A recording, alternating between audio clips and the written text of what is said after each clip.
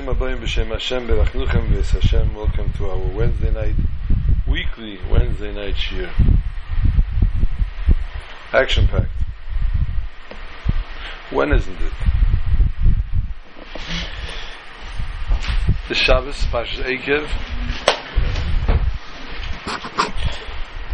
The date this Shabbos is Chof Menachem Ov. Chof Menachem Ov is the Yortzeit, day of the passing of the holy Reb Leivik. Reb Leivik and Reb Yitzchok Schneerson, the father of the Rebbe.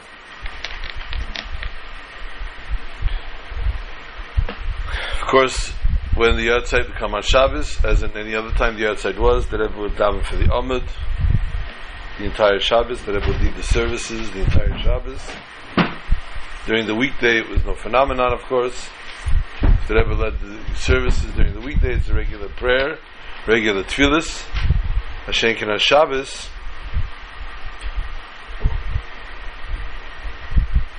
there's a lot more involved, as we know, Kabbalah Shabbos and Shachris and Musaf.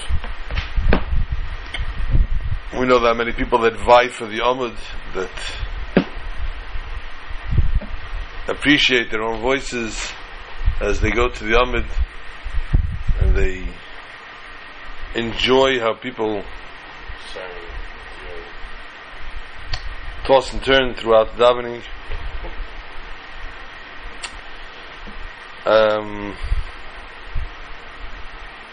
The Rebbe would not stand on ceremony. The Rebbe would not daven that way. The Rebbe davened for the Amud. There was a basic nusach, basic touch of nusach, meaning the liturgy with which the Rebbe davened. One recognized that this was a Shabbos davening, but the Rebbe did not consider himself a chazan by any means, a cantor, and therefore did not sing and did not perform, but rather went through the davening in a very meaningful fashion. It was very, very inspirational. One heard the Rebbe's voice basically throughout the shul. And if someone, of course, dropped a pin or a button popped off, you heard that too.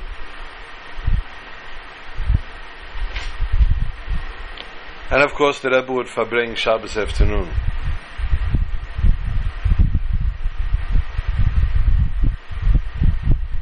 The Rebbe had the utmost respect for his mother and father. Unfortunately for the Rebbe, he was separated from his father for many, many, many years, as his father was sent away to Kazakhstan, to Almaty. That's east of Moscow. Actually, it's the end of the world after Moscow.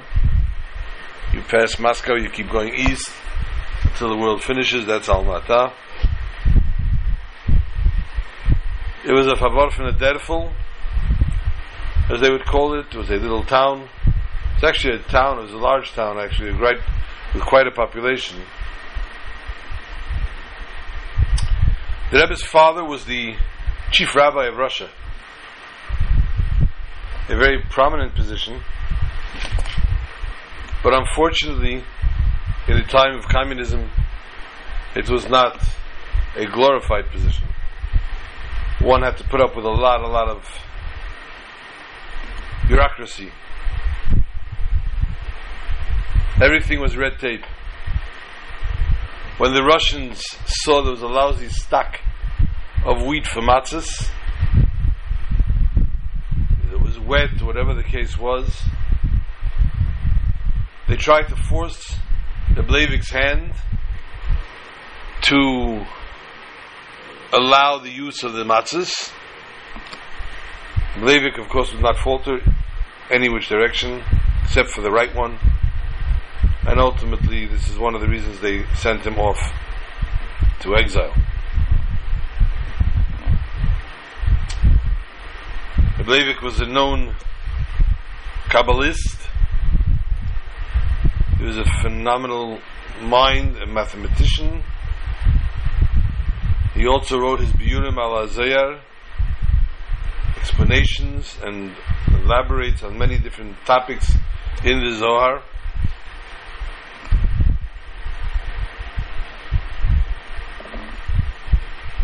And there he is buried in Almatan. There are people now that really make it a point to be there every year, Chaf Av in Almata. Especially the last few years, it was on Shabbos. It was a little more difficult, but yet they make the trek. The Kibbutz Av, as we spoke about, the respect that Rebbe had for his parents was just so outstanding that we heard from the Rebbetzin, the Rebbe's mother, that since the Rebbe was bar mitzvah, she never saw the Rebbe's back. He never turned around. We've told this before. Needless to say how painful it must have been for the Rebbe not to be able to perform the actual mitzvah of Kibbutz Av, being that his father was so far away. Reb Leivik would write his commentaries on the borders of his Zayah. Rebbe Tzimchana would make the ink for him, or would secure the feathers.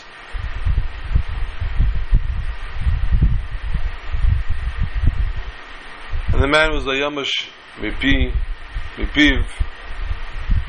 The Pasuk Pumi Begirsa, the man was constantly learning. He was thrown into severe prisons, put through much persecution. But Reb Leivik, Chafov, was always a high mark in the year in Chabad, as the Rebbe always saw to it to very, very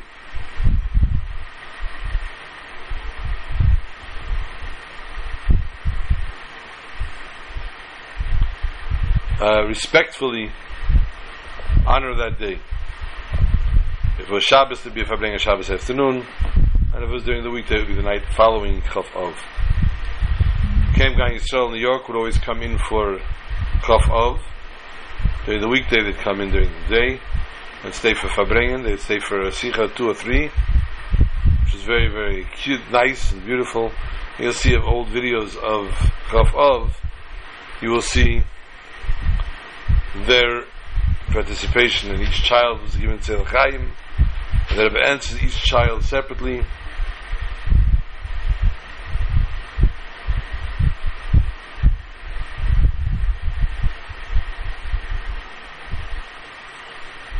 And my personal note,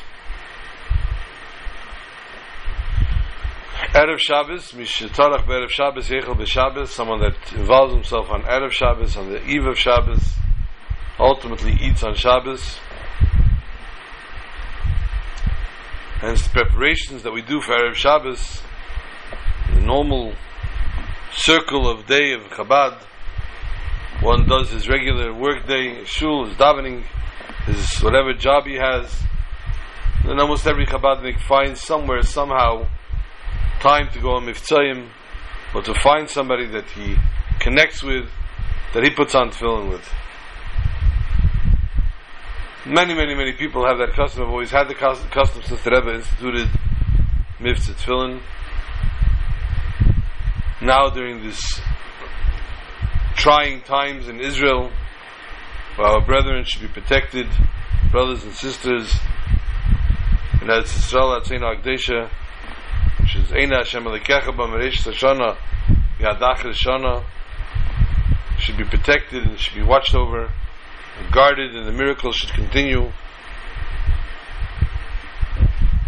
and their enemies be wiped. And in such a trying time, Tefillin campaign is very strong.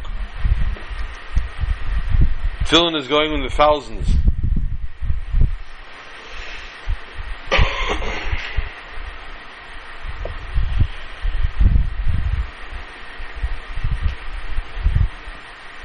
Before we get to current events, I'd like to mention this Shabbos, Erev Shabbos, Friday, being that we're talking about Erev Shtarach, Erev Shabbos. This Friday is my mother, Shalom's Yahrzeit.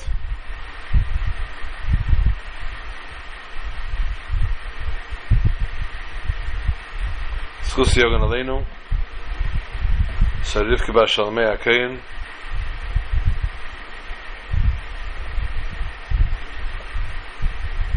Also a very unique person in her own way. Very apropos that her Yahrzeit should be on Erev Shabbos Parshas Eikev.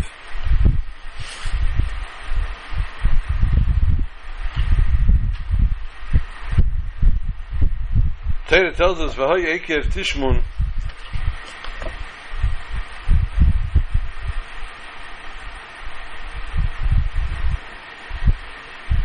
The word Eikev, in the beginning of our Parsha, has two explanations. Rashi immediately explains the mitzvahs that are easy, that one steps on with their heel. To those mitzvahs one should heed. And then Rashi says, Eikev Meloshen Acharis, future. Going about the schar that the Jews will receive in the future years, in the later years. These two explanations, the Alter Rebbe tells us in the Likutei Torah that dafke through the elevations and the purifications of the lowest of low can one achieve to reach as high as possible. We look at a scale, the two sides of a scale. When one goes down as far as it goes, the other side goes high as possible. And through this we understand, in order to receive the greatest rewards, which is in Achas Hayamim, in the days after life, person needs to do the mitzvahs kalas, those simple mitzvahs that one steps on with their ankle. Because through this, these simple mitzvahs, one can achieve, one can ascertain, one can reach to the highest of levels.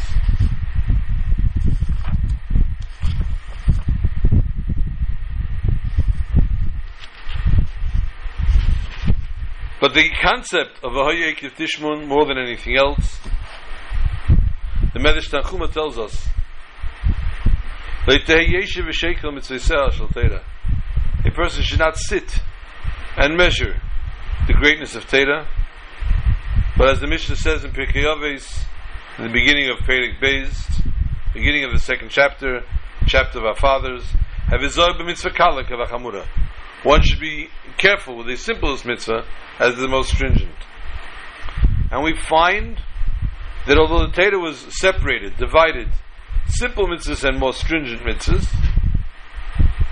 we find that the mitzvah that has more reward and mitzvah that has less reward, still in all the Jew needs to strive to do all mitzvahs equally with Kabbalah Seil, because all of them are mitzvahs from Hashem, and the want that we do to each one is equal. So if God wants us to do even every mitzvah equally, the Seichel HaPoshet should also understand that. Why does the Torah tell us Sheyeshiv v'Shekel, shouldn't sit and measure? All mitzvahs are equal rights to every mitzvah. The Aved of Kabbalas Eil, of accepting the yoke of heaven, understanding in Seichel the difference between mitzvahs, which they are truly divided up according to Torah, but still in all, a person is accepting upon themselves that each mitzvah they're doing equally. They don't care if this is an easier mitzvah, this is a harder mitzvah. The main thing is the mitzvah must be done for God, and therefore they're doing it. And although the person knows these are mitzvahs kalis, these are simple mitzvahs, the seichel has a thought pattern that these are the ones that we step on with our heels. Still in all, the person must be very careful and must be immaculate how they do and accept each and every mitzvah.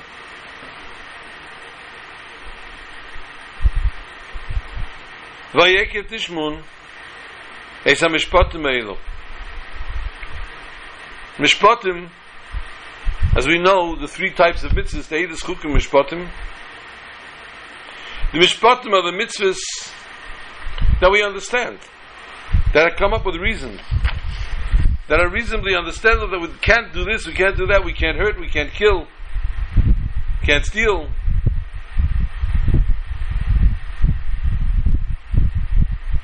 What does that have to do with our Ekev, with our heel? This all goes into the same category of Kabbalah Sale. In the olden days, one would say they measured a good hot bath.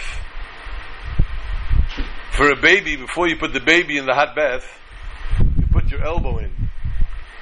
And that's because you're holding the baby that way. You're holding the baby, before you immerse the baby, put your elbow in to see. I don't know that the elbow is the most sensitive part of the body. You put your elbow in to see if it's too hot for the baby. By us, we measure in the mikveh. When you go to the mikveh, you put your foot in first. You put in your heel first to see if the mikveh is too hot to go into. The heel goes in with Kabbalah Sale. He doesn't make a reckoning. Your hands and your arms, your body, your head, to immerse the body in, the head into this water, everything is calculated thereafter. The heel does it by Kabbalah Sale. And therefore, in comparison to the same as the mitzvahs, not differentiating the mitzvahs, the simple and the hard ones. There's a famous story which I believe I've told before of a chassid of the Baal Shem Tov that owned a farm. And somehow, I guess the landowner didn't have a proper computer system, didn't have QuickBooks, and he flew under the radar for 5 years. 5 years, nobody ever came to ask him for rent. No, good is good. Don't wake up sleeping dogs. How do they say? Let sleeping dogs lie. Yeah. Or to get not schlafen.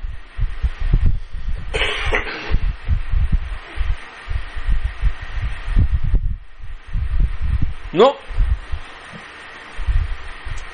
5 years later, he gets a visit. The royal wagon comes to his path, and the Tsar himself, or the Baron himself, or the whatever he was, B'chvoidei v'atzmei, comes to his door, knocks on his door, and he opens the door. The Poyidel sees him standing there, and he starts to shiver and to shake. And he grabs the Yid by the scuff of his collar, and he says to him, "Who do you think you are? For 5 years you didn't pay a penny rent? You listen here, mister. I give you 1 week. If you don't come to me with the entire sum of money for the 5 years, you, your family are out on the street." And he left. And this was scary. This was really scary. And he didn't know what to do.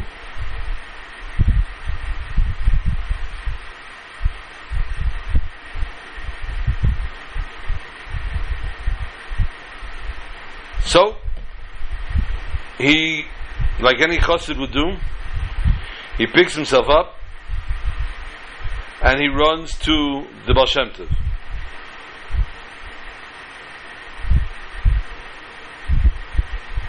He runs to the Baal Shem Tov and he pours out his heart. He tells him the plight, this horrific plight of what happened, what's going on now, and how he's going to be thrown in the street. He's going to be thrown out into the cold. "Please, Rebbe, save us, save my wife, save my children, save my family. Save my family." Save my family. No. 45 minutes. Shh. The Baal Shem Tov listens to this man, and the Baal Shem Tov takes out an envelope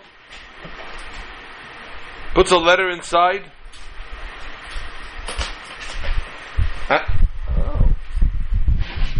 and tells the Chassid,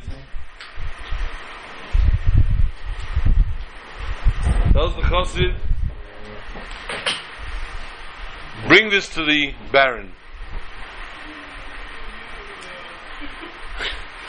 Bring the letter to the Baron. But the Baal Shem Tov says to him, do not look at the letter.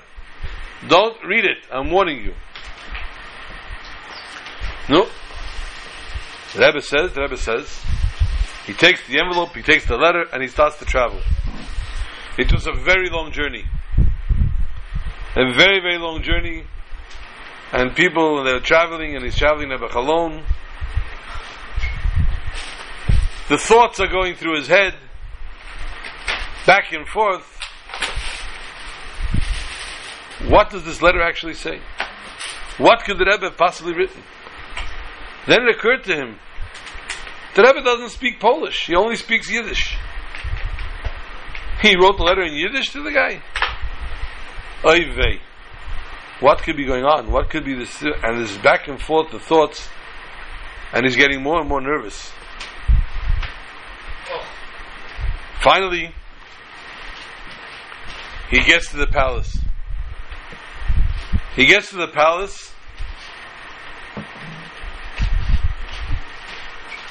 And he parks his horse, and he starts to walk up the path, and he says, what if the Rebbe forgot to put in the letter?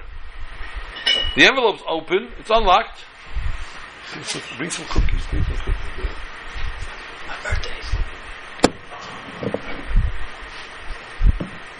And what if? And he decides, what could happen? I'll peek inside just to make sure there's a letter. And he flips the flap a little bit, and he looks, and there's taka letter inside. Okay, at least that. What could the Rebbe have possibly written? And he's again going back and forth, and he starts to move the paper a little bit from the letter.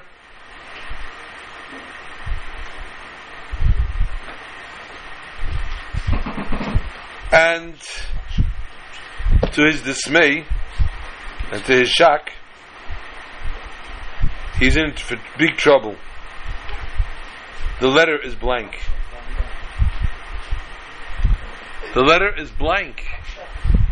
And he's about to turn and run for his dear life when the Baron himself opens the door. And the Baron sees him and says, Jide, you're so quick to bring me my response. Good. And he grabs the envelope out of the Jew's hand. And the Jew is about to faint. He knows this letter is a blank letter. This guy's going to kill me. He's going to blow a gasket.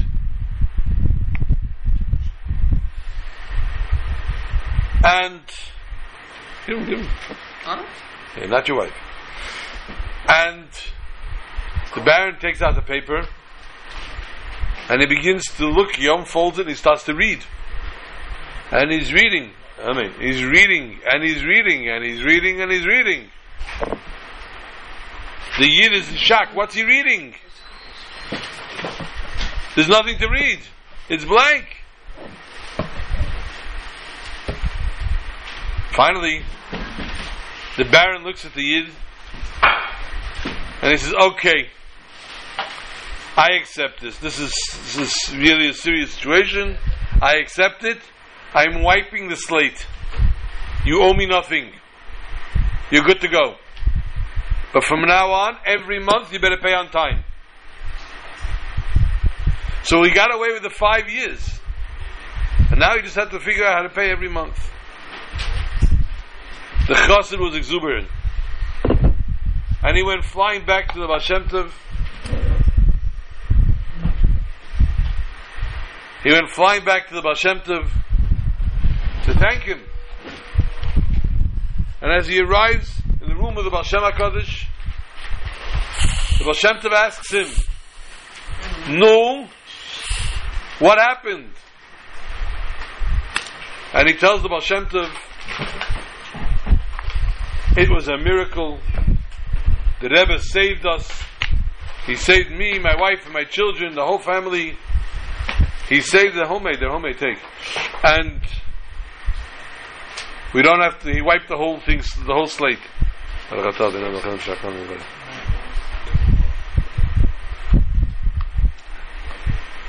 My debt is free. So the Baal Shem Tov said to him, and that's it? Said, yeah, that's it. So he only said that you don't owe him any more money? He says, yeah. Baal Shem Tov looks at the chassid and says, tell me the truth. Did you look in the envelope? And the chassid had no choice but to say, yes, I did.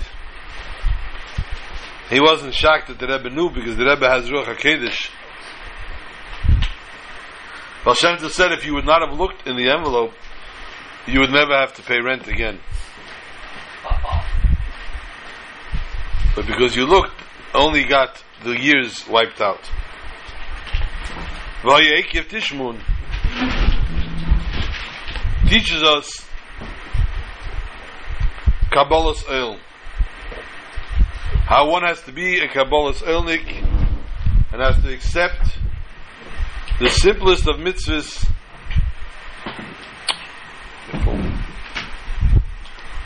The simplest of mitzvahs.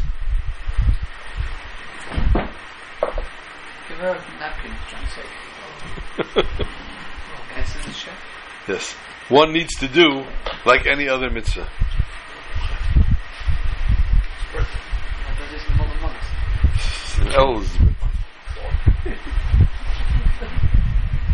The way of doing mitzvahs, some of us do simple mitzvahs, some of us do mitzvahs the easiest we can get away with it, some the hardest, some are very stringent, make sure they go the whole 9 yards plus.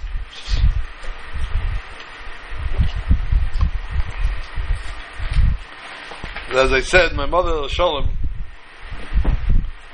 whose yahrzeit is Friday, was just that type of person. She took her mitzvahs very, very seriously. She took her tehillim very, very seriously, and her mitzvahs very seriously. When she called, when her father was, she was in the year of the Avelis of her father,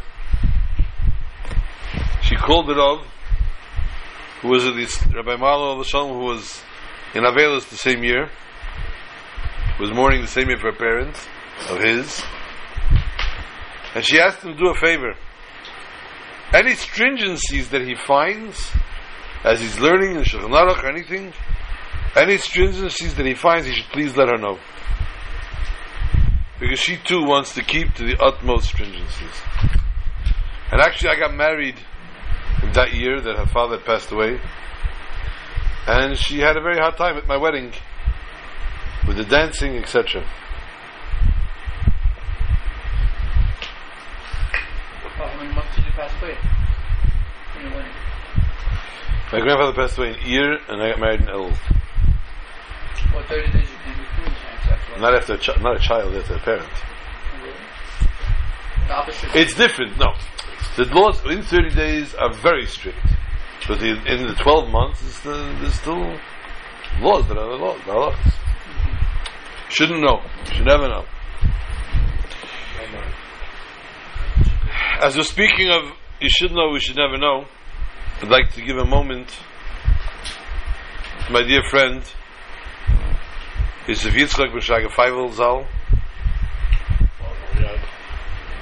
Hayad, my friend Yossi Rakson, my son Ezra's cousin,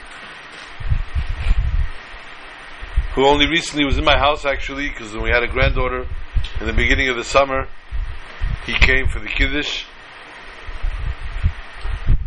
They were very, very close cousins. Close cousins, not on a daily basis as they speak, but when they saw each other, they knew there was a cousin, there was family relations there. I personally went to school with most of the other brothers. Yossi was a few years older than I. Very few. Too close for comfort.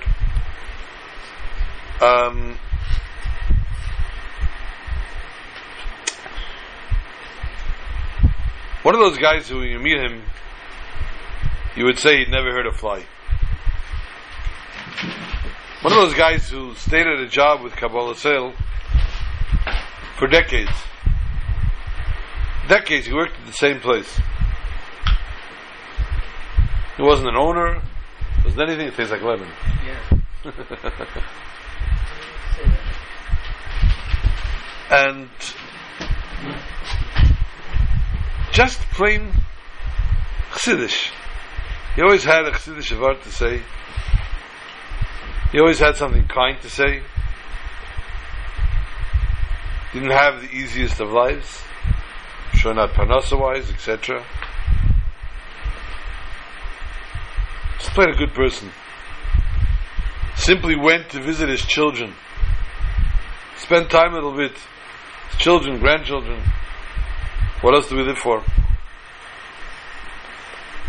And where was he caught going? He was caught going to shul on Shabbos morning.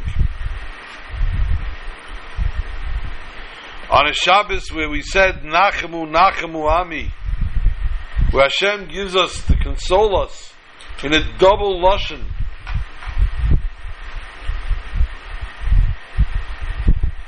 On such a Shabbos, he didn't simply have the traditional heart attack from the Cholent and Kishke and Kugel. He didn't have an illness that was an ongoing illness that took him at a young age.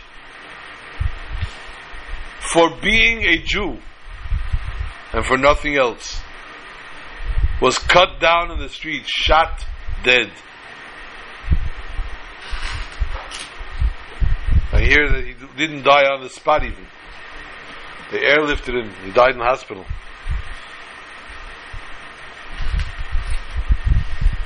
But shot dead. It sent everybody a message. It sent us all shaking.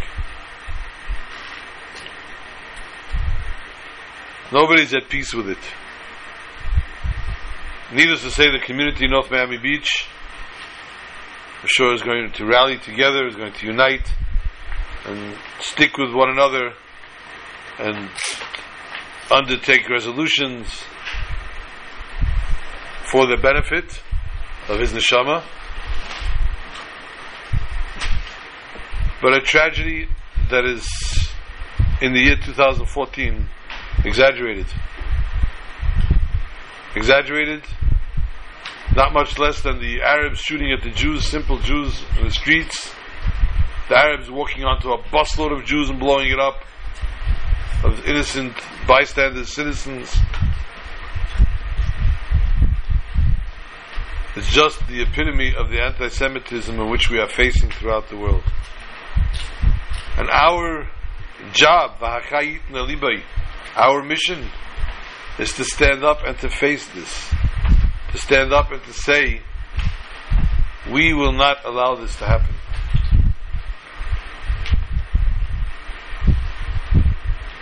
We're not going to go out to war. We're not saying every Jew with a 22. We're not telling you all to go out and arm yourself, and if anybody approaches you, shoot them. If anyone screams Heil Hitler on the street, you shoot them. I found it ironic when a carload of black boys drove by and screamed Heil Hitler. And their luck, they got stuck by the red light right there. So I walked over to the car and they were so scared they turned white. And I looked at them and I said, you're saluting who? I said, do you know who that is? Hitler? Are you aware that Hitler killed millions of black men in Africa? And they were now apologizing for what they said, not because what I was telling them, they were just scared that I was going to flatten them. They weren't even thinking what I was telling them, that he was just as bad to the blacks as he was to the Jews. Lahavdil. So what, are you crazy? You're saluting this? What do they understand? I'd like to dedicate, actually, although we're a little bit into the shir by now, I'd like to dedicate the actual shir for Refuah Shalema for Eliza Shlamas Bracha Bas Rachel Hinda and Billy Nether until she's cleared by all medical records. Hopefully by next week we'll hear that miracle. Until then we will dedicate B'yat Hashem Billy Nether the shir for her Refuah Shalema. It's a young mother, 37 years old, 4 little kinderlach, and she was stricken 3 years ago with a brain tumor, and she was in remission, and last week she went for a follow-up, and they found that there was again something in her head. So we are hoping and praying that this is nothing, and they'll come to actual tests, and they will find that no, it's only a mistake, and that she's fine, and that she'll go home and look after her children. They should give her kayak to overcome all these trials and tribulations. Amen.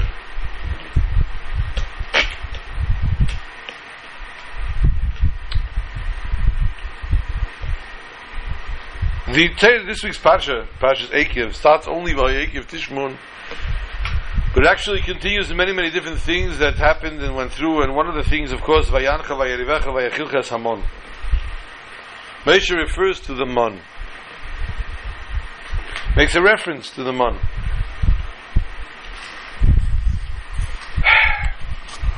What a strange reference. He afflicted you, let you go hungry, and fed you the man. So technically, the way the pasuk sounds, there are 3 different things. First there was affliction, then there was hunger, and then we had the man. But that's not the case. The case, in essence, is the man is called lechem oini, food of hunger, like the matzah. It's not lechem oini. Lechem oini is food of poverty. Yeah. No, lechem. This is called food of hunger.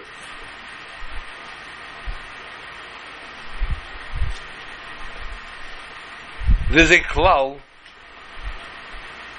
in Masechtas Yuma, for those keeping score at home, Daf Ayin Dalet Amud Beis, 74 slide 2.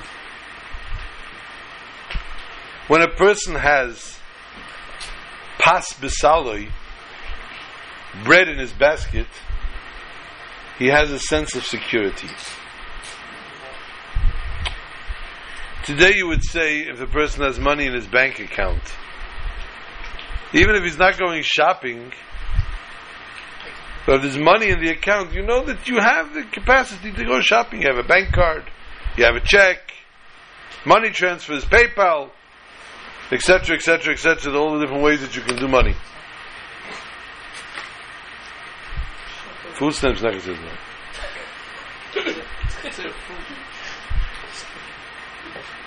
Pas b'salei, the example is actually the person that walks with the bread in his basket.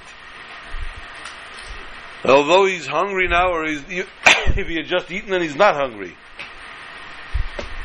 If he's not hungry, but he knows there's bread in his basket, hunger pangs don't come around. Mashenka, the person that has an empty basket, even though he just ate a meal, he starts to feel a little bit trepidation. What's going to become? What's going to be? And so too with the man. The reason the man was called a bread of affliction, bread of poor, is because the person received his portion today. It was his daily portion. There was nothing left over from the portion. You finished this portion, it was gone. You were sated to an extent that Moshe institutes Birchas HaMazon, the grace after meals. The person was happy, he was satisfied.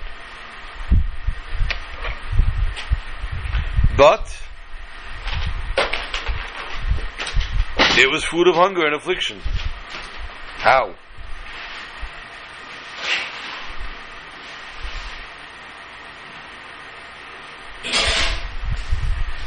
Ultimately, the man had a conflicting report within itself. It was lechem eini. It gave an esayin of eini, but it also gave an esayin of esher. It had a test in it, within it, of poverty and of wealth. There was the rich man, the man that came and had even jewels in it sometimes. Again, going back, referring to Masechtas Yuma. Now we're at 75, side B.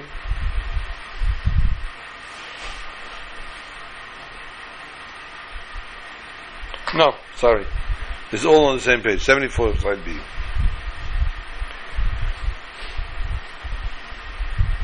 It had all different tastes, and it had all different features and everything else. It was great. But it was therefore, no, from that point it was considered rich bread. On the other side, for the flip side, it was vayeri vecha. There was no comparison to the person that has bas, as we said, bas basali and doesn't have bas basali.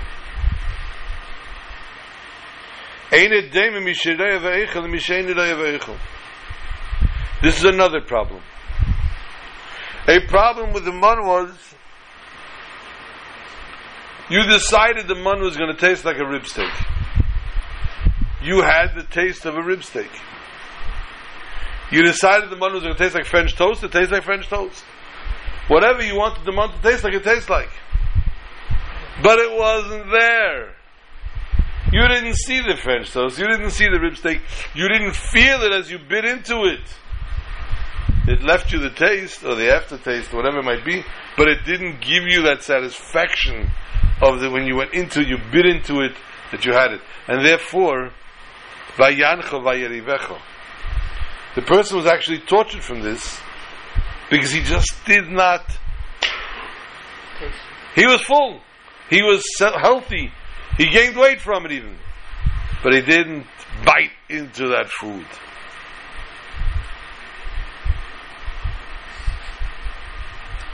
Tell a story of the holy Ruzhina. The Ruzhina was the grandson of the Mezritcher Maggid. And the Ruzhina, as the Baal Shem Tov, and as all Rebbes, Chassidish Rebbes at the time, had very, very large followings, but also had a lot of antagonists, a lot of misnagdim. And we've told stories of the Ruzhina before, how they literally had misnagdim that hated them.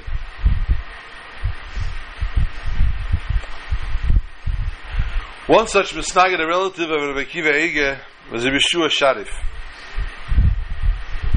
He was a relative of Rabbi Akiva Eiger.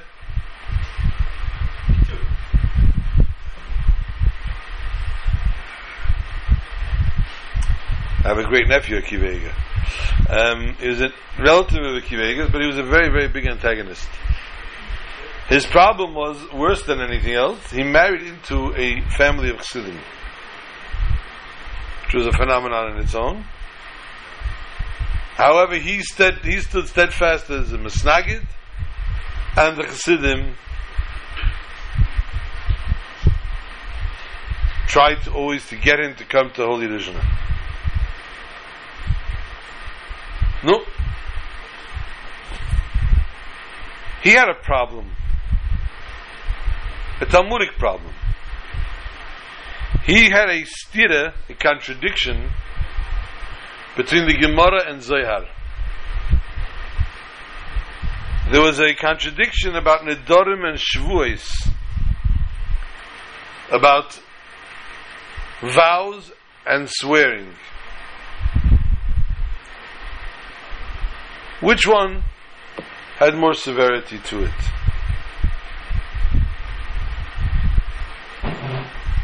According to the Gemara, it was one. According to the Zohar, it was the other. And this is a contradiction. And he had to know how this contradiction came out. And he had gone to many, many great sages and presented them this contradiction, and nobody ever satisfactorily answered. Finally, on a strange day, he acquiesces and he goes and he agrees to his family. He's willing to go to see the Rishna. However, he was going to put the Rishna to a test. If the Rishna can answer this question that he has, the stira, the contradiction between the Talmud and the Zohar, then he's alright. But if he can't answer it, then he's like everybody else, and they're all a bluffer. But he wasn't going to make it so easy either. He wasn't asking the Rishna the question. He was going to have it in mind. He was going to think the question. If the Rishna has Ruach HaKodesh, has truly divine inspiration, a divine spirit, then he'll figure out what I'm thinking. And if he doesn't, then I know he's a fake. No. He comes to the Rishna, and there's a room full of people. And the Rishna is sitting. Don't throw things. The Rishna is sitting there in meditation, and a chassid comes in, a Rishna chassid comes in, a very honorable chassid, and the Rishna calls the fellow over and says, "Come sit next to me." And the Rishna is conversing with him, and then he starts talking to the other chassidim. And suddenly the Rishna jumps up and says, "You know something? There are people that disrespect me. They don't have the appreciation for my knowledge, my expertise in Shas. I go through the entire Shas every single month. And yet I have people that have doubts if I'm really knowledgeable or not. My grandfather, the Maggid, everybody knew the Shas back and forth. But I too am extremely well versed." Then the Rishna says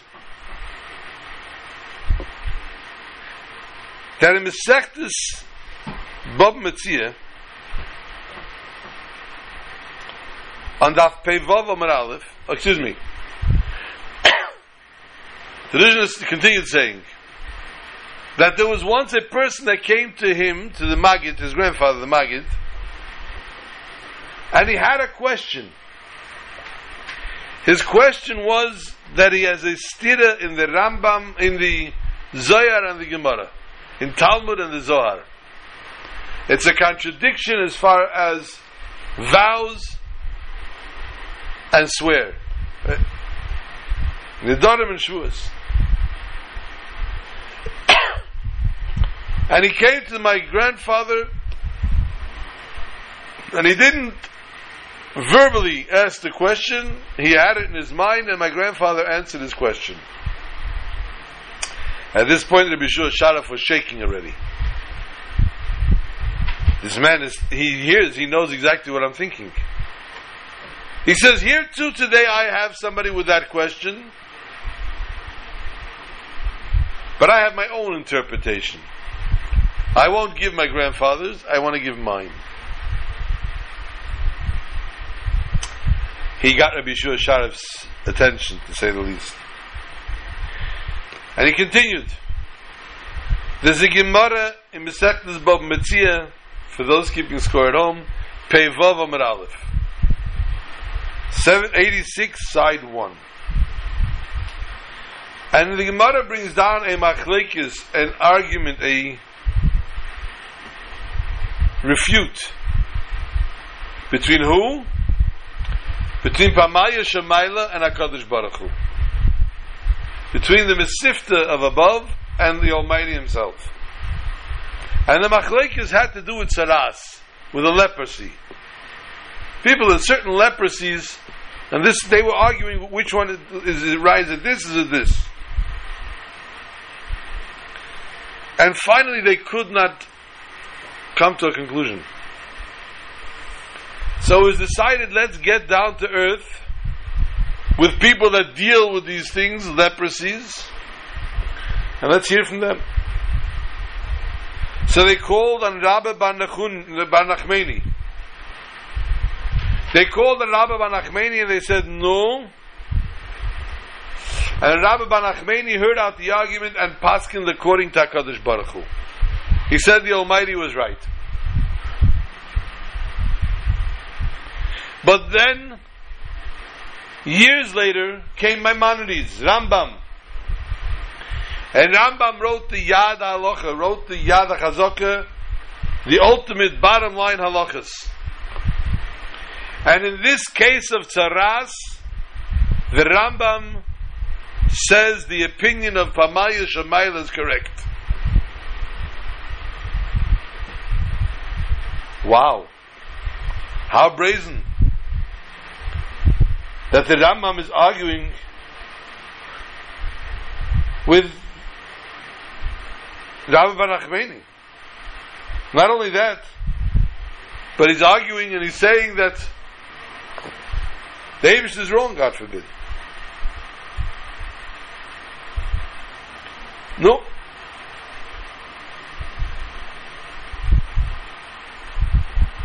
Said the Ruzhiner, in my noble opinion, the same stands here.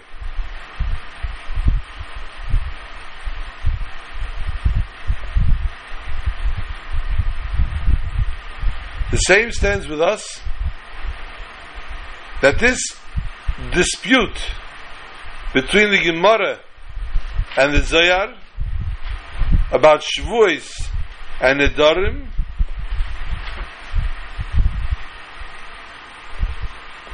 is the same machlekes between HaKadosh Baruch Hu and Pamaya Shemayla. The same dispute. And therefore, yes, it's plausible that one is saying one opinion and one has another.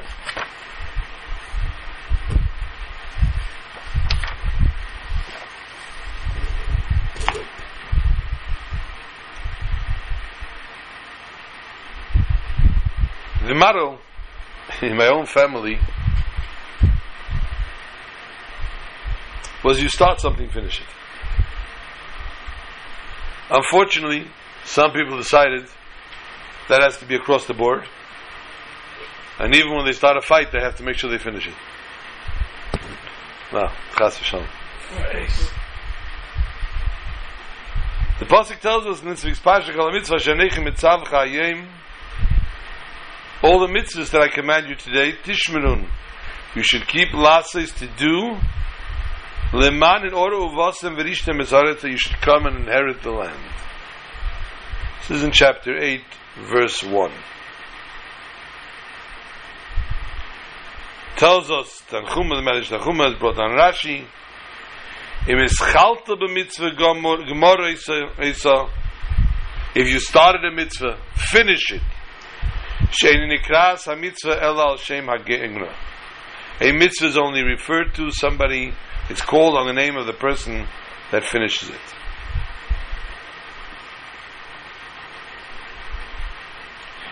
What is therefore kol ha-mitzvahs? Why does it say kol ha-mitzvah? It doesn't say just say a mitzvah, but kol ha-mitzvah. If it refers to every mitzvah has to be finished, and why does every mitzvah, finishing a mitzvah, connect directly with the fact that you will come into the land? Uvasem v'rishtem esaretz. Perhaps we could say that the intention of this pasuk is as follows. For 40 years, the Jews were in the desert. For 40 years, they kept the Torah and mitzvahs in the desert. But the people, the generation of the Midbar, did not enter. So the arrival, the inheritance of the land, was pending on those that completed the mitzvah. The people of the 40th year, and they had the mitzvah now to finish, to enter, and to conquer the land, and divide. So what is the merit that they had, that for that they were able to conquer and divide? Because Tishminu Nases. They kept to them, they kept the mitzvahs. The fact that they finished off the mitzvah, they completed the mitzvah in its entirety, that's what got them the merit to ultimately go into the Holy Land.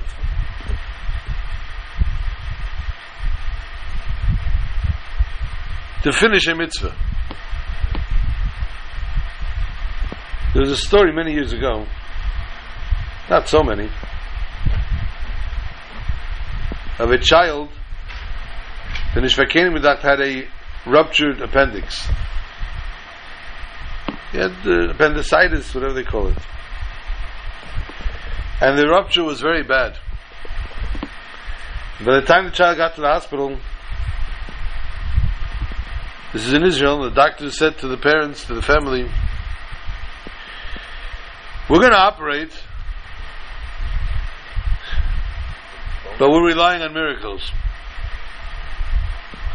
When you hear a doctor, a medical doctor, who considers himself God himself, and feels that he's the one that does the healing, and when he says that there's nothing really we can do, but we're going to do and see what happens, you know you're in trouble. Kids of the family heard this and they started to call everyone they knew to say Tehillim for the child. Tehillim was going full speed ahead. When finally the father realized, I have to go to Chabad. He davened in Chabad. I'm going to go to my rabbi, my Chabad rabbi, and tell him to ask the Rebbe for bracha. And he came into the Chabad house, and they wrote a letter, they put it into the Igros Kodesh. And the Igros Kodesh, the Rebbe writes a letter many years ago to a soldier, Israeli soldier, that the tefillin, putting on tefillin every day, kosher tefillin, will protect him from everything, keep him safe and healthy. So this Chabad shliach took it. They got to check the child's tefillin. So immediately they ran. They brought the tefillin. They decided to take off all the mezuzahs. Also, they put it to a sefer. The sefer found all the mezuzahs were kosher. The sharesh was fine of the child. The shel yad, the hand tefillin, had a letter. It's called a Shilas Tinuk. Shilas Tinuk is a letter that we're not sure if it's one way or another. A beis or a chaf, a vav and a reish, a yud and a vav. What they do is they ask a child that knows the aleph beis, but doesn't really know how to read, but he knows the letters, and you show the child that letter, and you ask him, what do you see? If the child says the correct letter, in other words, it's supposed to be a reish, and he says reish, then it's kosher. If the child says it's a dalid or a vav, it's not kosher. And so we're going to find a child. It's already midnight. So they realized that the children of the family were all sitting there saying Tehillim. Even the 3-year-old was sitting there with everybody. So they came running into the house, and they grabbed the 3-year-old, they showed him the letter. It was supposed to be a reish, and he said it's a vav. Now Tehillim you can fix. Mezuzah you can't fix. Unless it's the last letter. Otherwise, in the middle, you cannot fix it because it has to be written in order. So they got the sefer. So the guy was standing there and said they have to fix it right now. So the sefer wasn't there now. They had to go wake the sefer up. And this chassid was relentless, and they kept telling him, listen, he's not going to put on tefillin until tomorrow morning anyway, leave him alone. But he waking the poor guy up for it, there's nothing doing. It's not kosher, the child has to have kosher tefillin. And they woke up the sefer fixed it, they wrapped it up again, they put it in. You got it. In the morning,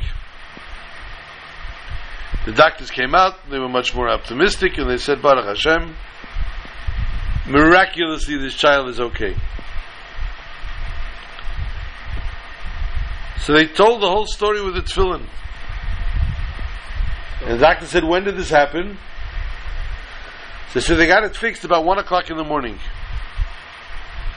So the doctor showed them the chart for the child, and he showed them at 1 o'clock in the morning the child's condition started to improve. Kabbalah sel, but even more so, finishing the mitzvah. Not putting off, not procrastinating. Although the union of procrastinators are having, like you have AA and you have drug groups and everything, so they have a group of procrastinators also that meet in order to learn how to overcome the procrastination. So they got a message out right away, right before the meeting. The meeting is going to be tomorrow. By us, we can't procrastinate any longer. We can't wait any longer. In the schus of the outside of Friday, the schus of the outside of Shabbos, we should merit the Nevuah Hikitzuv Ranu Sheikh Neofar and Reb Leivik will be able to stand side by side with his son and lead us. And my mother, Shalom, I believe Rebbe Levi Bistritsky also has the outside. Friday Yutesov. There's another one also. The winners also have. But all the people, all the outsides should all stand up, and we should all go into Yerushalayim and HaKadosh this very Shabbos. Shabbat Shalom to all. Amen.